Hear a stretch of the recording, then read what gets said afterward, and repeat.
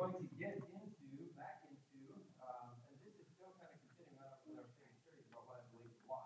We're going to talk about some more of those things, but it's kind of a little offshoot series that I think are very important for us to understand. We've been talking about music, and we're going to continue on with that, but what we're basically going to do now is build all these principles that we've laid out over the last, I don't know how many lessons we've done on it, 5 or 6, I suppose. I think this may be the 7th in our music study, and talked a lot about why the beat in rock music is wrong, why rock music itself is wrong.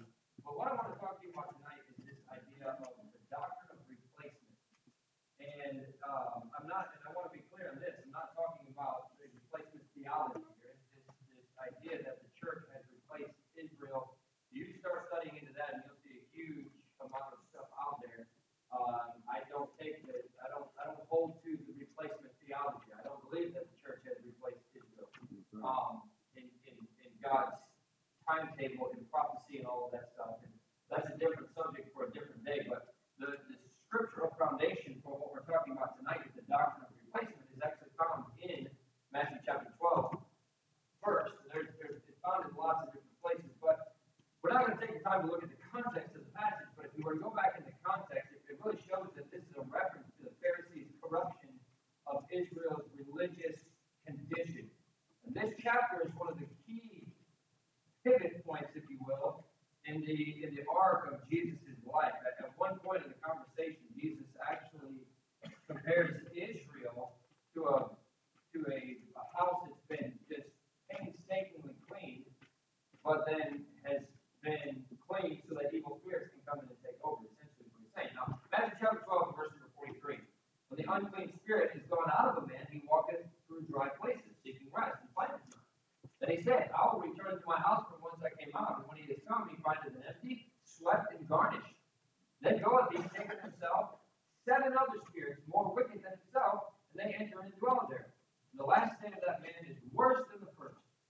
Even so shall it be also unto this wicked generation. So, Old Testament Israel, if you go back, and most of you read through it this year, you go back and you see that Israel struggled with idolatry over and over and over. They just had a hard time with that. And the earthly remedy to that, the punishment, was Babylonian captivity. God allowed them to be carried off into captivity in Babylon, and that took care of it. But in the centuries since Israel's return from Babylonian captivity, they hadn't necessarily succumbed to idolatry on a widespread scale like they had in the past, but they succumbed to something even worse, and that was this rule-obsessed, outward-focused religion with no love for God, with no love for others in their hearts. And so we spent a lot of time talking about that when we went through the Beatitudes and the whole purpose. I mean, we went through the entire Sermon on the Mount. It took probably half a year to go through that sermon, and that's what Jesus' point was over and over and over. You're so outward focused. You're so focused on what people think. You're so focused on just following the rules that you're missing the entire point of what this is all about. And so Israel turned away from idolatry, but then they turned to something that honestly was much worse. And so in that condition, she was actually very much worse off, spiritually speaking, than when she was in idolatry. And so if you're going by that interpretation, that involves theological bankruptcy, if you will, this rabbinic Judaism, but the application is a lot wider than that. And I think we can sum it up like this. A vacuum rarely exists in nature. I mean, you get into space in different places, and you can see certain areas where a vacuum exists, but you don't see a vacuum in nature. Let me give you an example. I vaguely remember doing this when we were in chemistry class. But if you put a tablespoon of water into an empty can, like a soda can or a pop can, whatever you want to call it. I say soda for everybody else. Pop is what we always call it growing up. By the way, if you go into any, my wife can tell you this too, if you go into any, well, I guess I shouldn't say any, but most of these restaurants and things like that up in the area that we grew up in, Northwest Indiana and Chicago and all those areas, it says pop right on the menu. It doesn't say soda or Coke or whatever, but anyway, a pop can. So you boil that pop can on the stove, put it on the burner, and boil that water out of the can. And then as soon as the water is boiled out, you take a pair of tongs and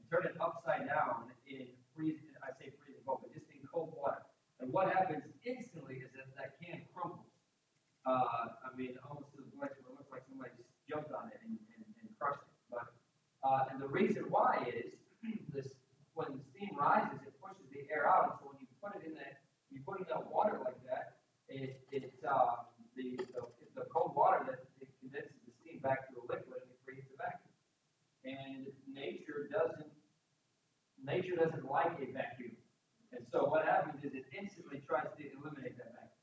It gets rid of it. And technically speaking, what happens is the external air pressure of 14.7 pounds per square inch does the rest of that work just in a blink of an eye. You put that thing in there and it just instantly will crumple that can. Because as I said, a vacuum rarely exists in nature. And that same thing is true of the spiritual world as it is of the physical world. If you kick the bad out of your life and then you don't replace it with something that's good, then all you've done is make yourself a target for something that's worse to take its place. Turn over to 2 Peter chapter 2. Because, in other words, the doctrine of replacement means that a wise person will not only eliminate the wrong influences from his life, but he's going to immediately turn around and replace that with the right influences. Because if you don't, you're going to end up worse off than you started. And that's exactly what God was saying, or what Jesus was saying in Matthew chapter 12. Right? In Matthew chapter 12, he said, this evil spirit got kicked out, and then he started looking for a place to go. And so when he found a place when he couldn't find a place to go, he went right back to this other house and he said, man, this place is clean, it's swept, it's empty. Now there's enough room for a bunch of us. Let's all go into this house. And he said, it's a whole lot worse off because obviously nothing was replaced. The bad was kicked out, but good was not put there. 2 Peter chapter 2 and verse 20 says, for if after they have escaped the pollutions of the world through the knowledge of the Lord and Savior Jesus Christ, they are again entangled therein and overcome. The latter end is worse with them than the beginning. So the key principle, especially for young people or new converts, people who have just been saved, it's so key for us to learn that. The principle is just found repeatedly from one end of the Bible to the other. Turn with me if you want to these things. I'm going to go through it pretty quickly, but Psalm 34 and verse 14 says, depart from evil and do good. You have that exact same phrase in Psalm 37 verse 27. Depart from evil and do good. He doesn't just say, leave evil, go away from evil. He says, yes, put out the bad, but then replace that with good, right? Isaiah chapter 1, verse 16. In fact, why don't you turn over there? Isaiah chapter 1. Romans chapter 12, verse 9 says, abhor that which is evil, cleave to that which is good. 1 Peter chapter 3, verse 11. Let him eschew evil and do good. 3 John, verse 11. Beloved, follow not that which is evil, but that which is good. Isaiah chapter 1, verse 16. Wash you, make you clean, put away the evil of your doings from before mine eyes, cease to do evil, learn to do well. Seek judgment, relieve the oppressed, judge the fatherless, plead for the widow. So put the bad out, but then learn to replace that with good. That's what he's saying. And we see that principle all the way throughout the Bible. If we lead somebody to Christ, let's just say a Jehovah's Witness gets saved, is it good enough for them to just stop spreading that message of the Jehovah's Witnesses? Is it good enough for them to just stop evangelizing people and send them to hell? No, they need to actively seek to evangelize people to lead them to heaven, to lead them to Jesus Christ, right? It's the same kind of thing. We've talked about this in the first few lessons, but when you come to an understanding that your music, if whatever music that happens to be that you've chosen, that your music of choice is opening up the door of the occult, we've talked about that. If it's soaked in sensuality, if it advocates for rebellion, if it breeds idolatry, if it's physically damaging and addicting, which is all the characteristics that we've talked about rock music, then a wise man will throw it out. Right? We've talked about that. But if that's all you do, you're going to fail. Parent has a right to throw their kids rock music out. It's a little bit harder nowadays because it used to be that you had a tape player or a CD player or something like that, and you can go through all the CDs and see what they are, right? And a parent would be absolutely right to go through their child's music and throw out anything that's bad, right? Parent has absolutely every right to go through a Spotify account that their kid might have, or an MP3 player that they might have, and get rid of anything that shouldn't be there.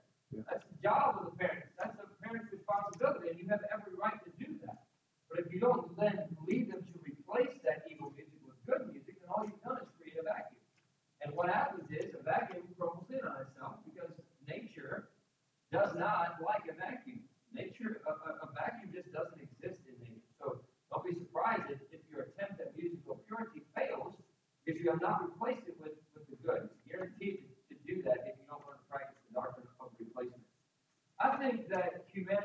general, I think it's very, very safe to say that you, because we're all mostly this way, are inherently musical.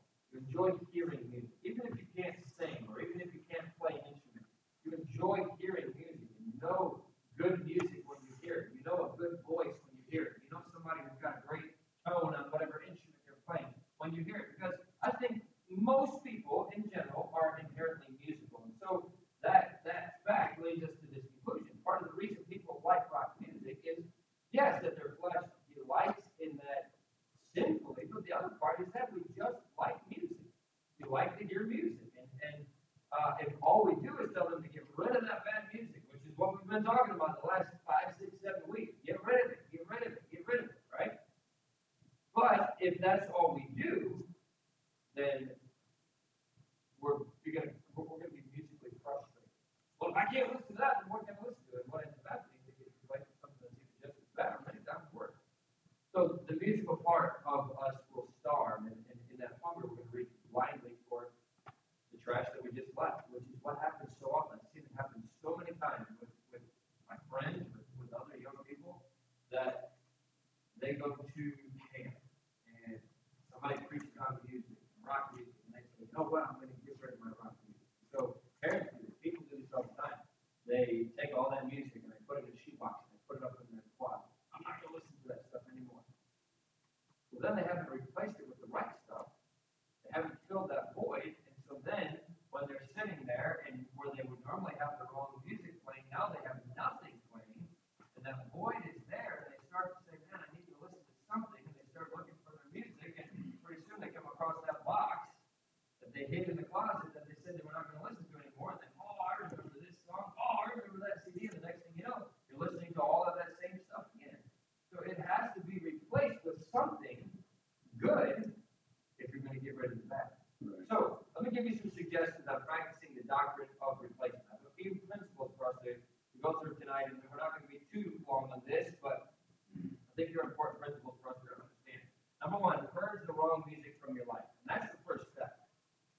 If you're going to replace something, you have to have something to replace, right? So get rid of the wrong music. Go through your music collection. Pick anything that resembles rock music. And if you have to go through artist by artist, song by song, the music that your mind and body feeds on, you need to purge it. You need to make sure that it's not something that you shouldn't be listening to.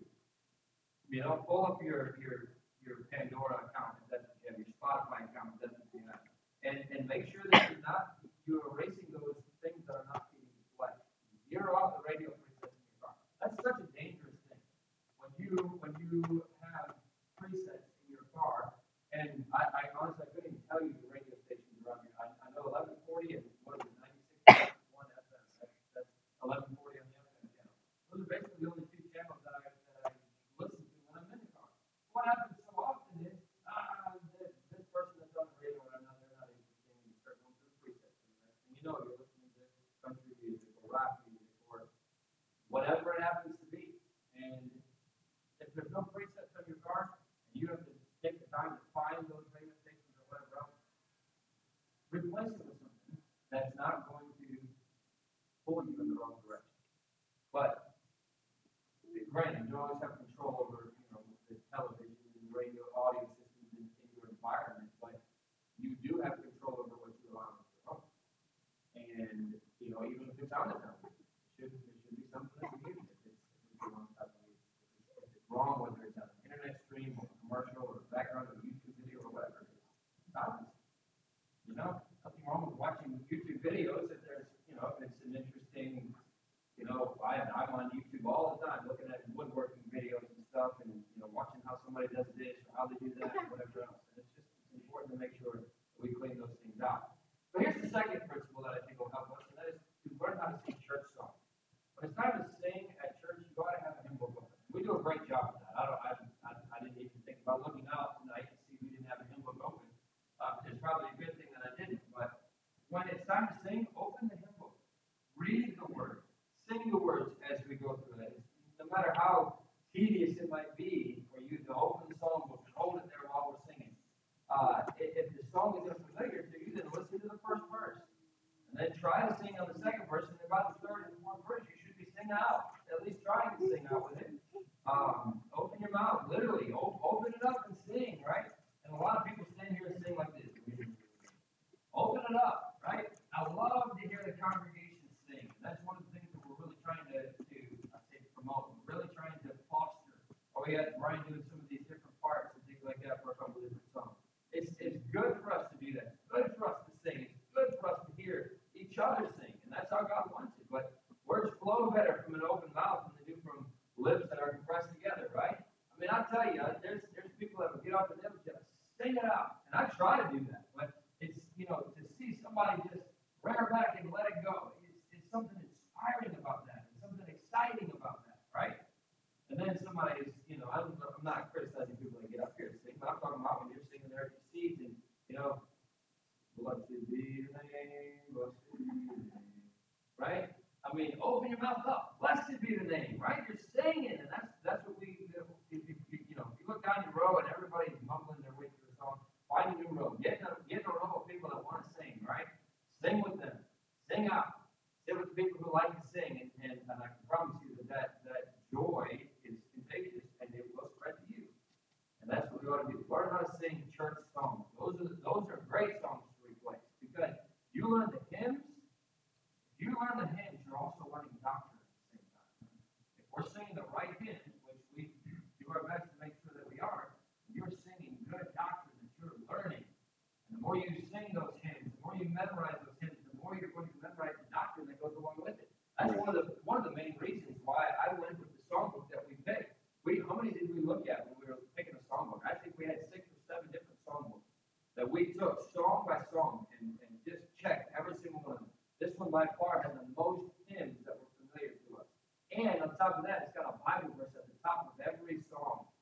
It's a biblical thing. That's why we sing those hymns. So learn how to sing those songs in church and elsewhere. Because number 3, if you get to sing or hum or whistle, whatever, church songs throughout the week, right? If you learn a good song on Sunday, sing it to yourself in the shower on Monday. Sing it throughout the week. Whistle it while you're working. Hum it while you're doing your different chores throughout the day. It doesn't matter if the tune is slightly off a little bit or you don't even know the words 100%. Sing it, hum it, right? That's the kind of thing that you want going through your mind, right? And then, man, I can't wait to get back and look that up because I can't think of the next words of that song. What is it? But keep singing. Keep replacing it with other words. Just make up your own, right? Until you know what the actual words are. But in that context, what matters is that you're feeding the right kind of music to your musical self. We all have that built into us. We all are musical people.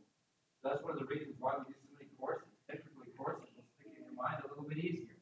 And they're easier to remember. They're easier to sing along with, right? Rather than trying to remember all the words to a verse of a song. The chorus is typically easier to remember.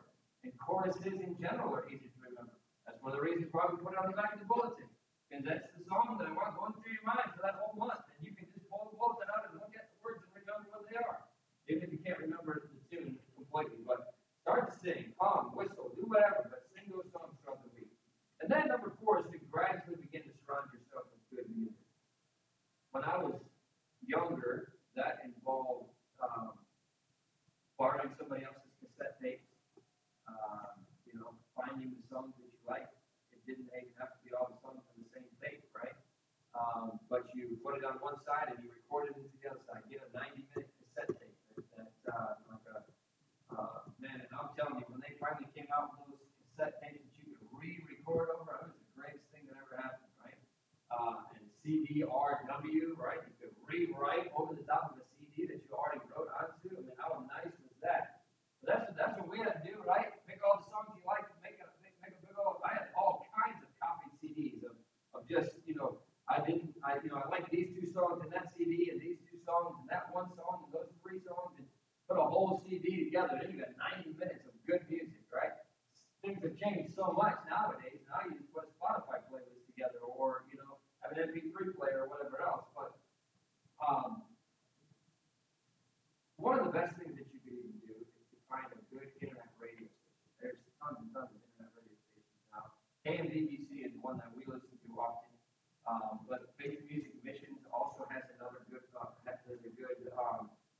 internet radio station. There's others. Those 2 I think are going to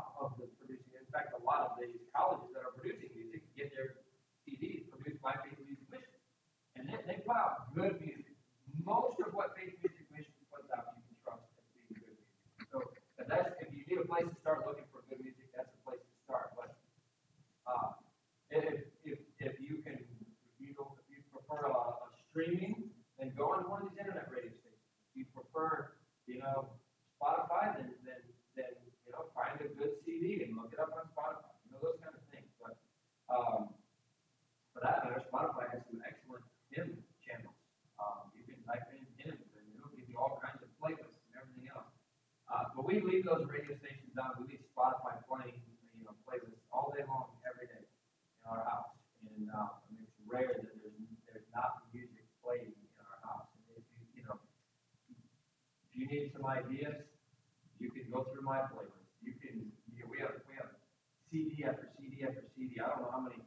Josh could probably tell me, but we probably have 25, 30 CDs at least that are in our music that we play before and after the services and everything else.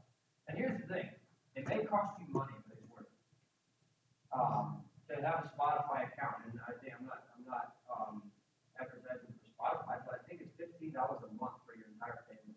Everybody that has a device can be on that Spotify account. And CDs, what are they, $10 or $15 a piece? They've gone down in price. It seems like what they used to be. But if you're trying to replace it with good music, that is a noble goal. And it's going to cost money, but it's worth it. It's better than listening to bad music, and it's better than not listening to any music at all. Your body needs that. Your mind and soul need that music. And so, by the way, if you decide to get rid of your wrong music, it's awesome. Get rid of it. Get rid of that music. Same thing with the movies and things like that. If you made a decision that, I'm not going to watch that type of movie anymore, get rid of it. Well, I'll sell it on eBay or something like that. At least I'll get a little bit of money for it. If it's wrong for you, it's wrong for everybody else. That was your bad decision to go buy it in the first place. You lose that money. I'm sorry. If you want to sell a good CD or a good DVD or something like that, then go make money off of it. But if you're making a decision to get rid of it, get rid of it. Just throw it away. Trash it. Right? Throw it in the garbage and get rid of it. It's not right for you, then it's not right for anybody else. Here's number 5. There's 2 more. Number 5 and number 6. Number 5 is this: pour the good music into your life like you used to pour in the bad music. Right? Somebody who drinks and drinks and drinks and drinks alcohol, and they decide that they're going to stop drinking. They've got to replace that with something, right? Drink water, drink something. You've got to replace it with something. And the same thing. Put it on your phone. Listen to it on the way to work. Play it around the house. Put it in while you're cleaning up your garage. Whatever you do, don't isolate good, godly Christian music to only Sunday morning. You've got to make it a part of your life. It's not church music. It's good music. Well, that's music we listen to in church, right? No, it's good music, and that's what you should be replacing. Here's the last thing. I think this is more particularly for parents than for everybody else. But build in those whom you influence an appetite for good music. Build in those whom you influence an appetite for good music. From the time that our kids were old enough to sleep in their own rooms, they've gone to bed listening to good music, and actually before that. And when Becca was carrying Jackson, we played music. They can hear, by all scientific accounts, they can hear what's going on outside when they're inside the womb. And so from the time that before they were born, they were listening to good music as they go to bed. And we do the same thing, but especially for them before they were born, when they were babies and everything else, even before they were sleeping in their own room, we were playing that music for them.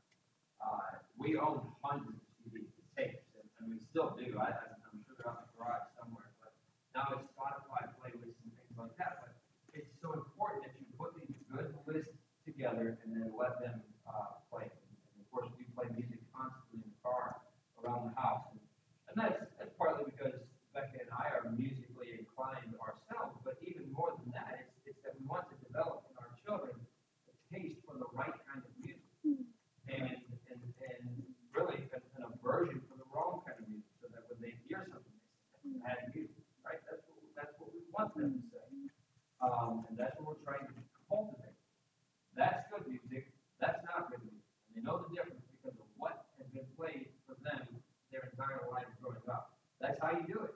That's how you have to do it. You can't say, "Well, this is a bad song, but," and then you play all kinds of songs that are like that, right? I mean, every once in a while, there's now I'm getting into a gray area, but I'm saying like there's songs that would not necessarily be bad songs, all right? Um, I can't give you any ideas, but things that wouldn't necessarily be bad songs, but songs that you wouldn't play in church. Is it wrong to have one of those songs every now and then kids enjoy, or no, it's not. It's not. But 99.9% of the music that they listen to ought to be music that would be played and could be played and is played in church. And that's what we're trying to cultivate. So is that going to guarantee that they're going to grow up and only appreciate and use good music? Not necessarily, but I'm trying to develop within them a taste for that good music. I have to explain why the music is wrong, they shouldn't be listening to it. I have to explain why the music is good that they should be listening to. Because if there's no explanation, then when they get older and they have the choice of what kind of music they're going to listen to, they're going to say, well, we never listened to this, but I don't know why this is good. Right? I like this music. I don't know why we never listened to this stuff growing up. So it has to be paired with both. They have to be given what's good, and they have to be, shunned or pushed away from what's bad. But they also need to be have that difference explained. So because the battle for music is fought in the mind, and it's really more of a spiritual battle than it is a physical battle. It can only be won in the heart. So I use the right kind of music without apology on anybody that comes within my influence, and I say that in a general way. We all ought to have that same mindset, or have that same idea. When you come into the building, and you know this because you're here, you're going to hear music playing. You're 30 minutes early, you're going to hear music playing. We turn it on as soon as we walk in the door. And you'll hear it playing in the auditorium, but if you try to get away from it and go out into the foyer, you're going to hear it out there. It'll follow you into the bathroom. You'll hear it in all the offices and in the classrooms and everything else, because music is such an important part of our lives.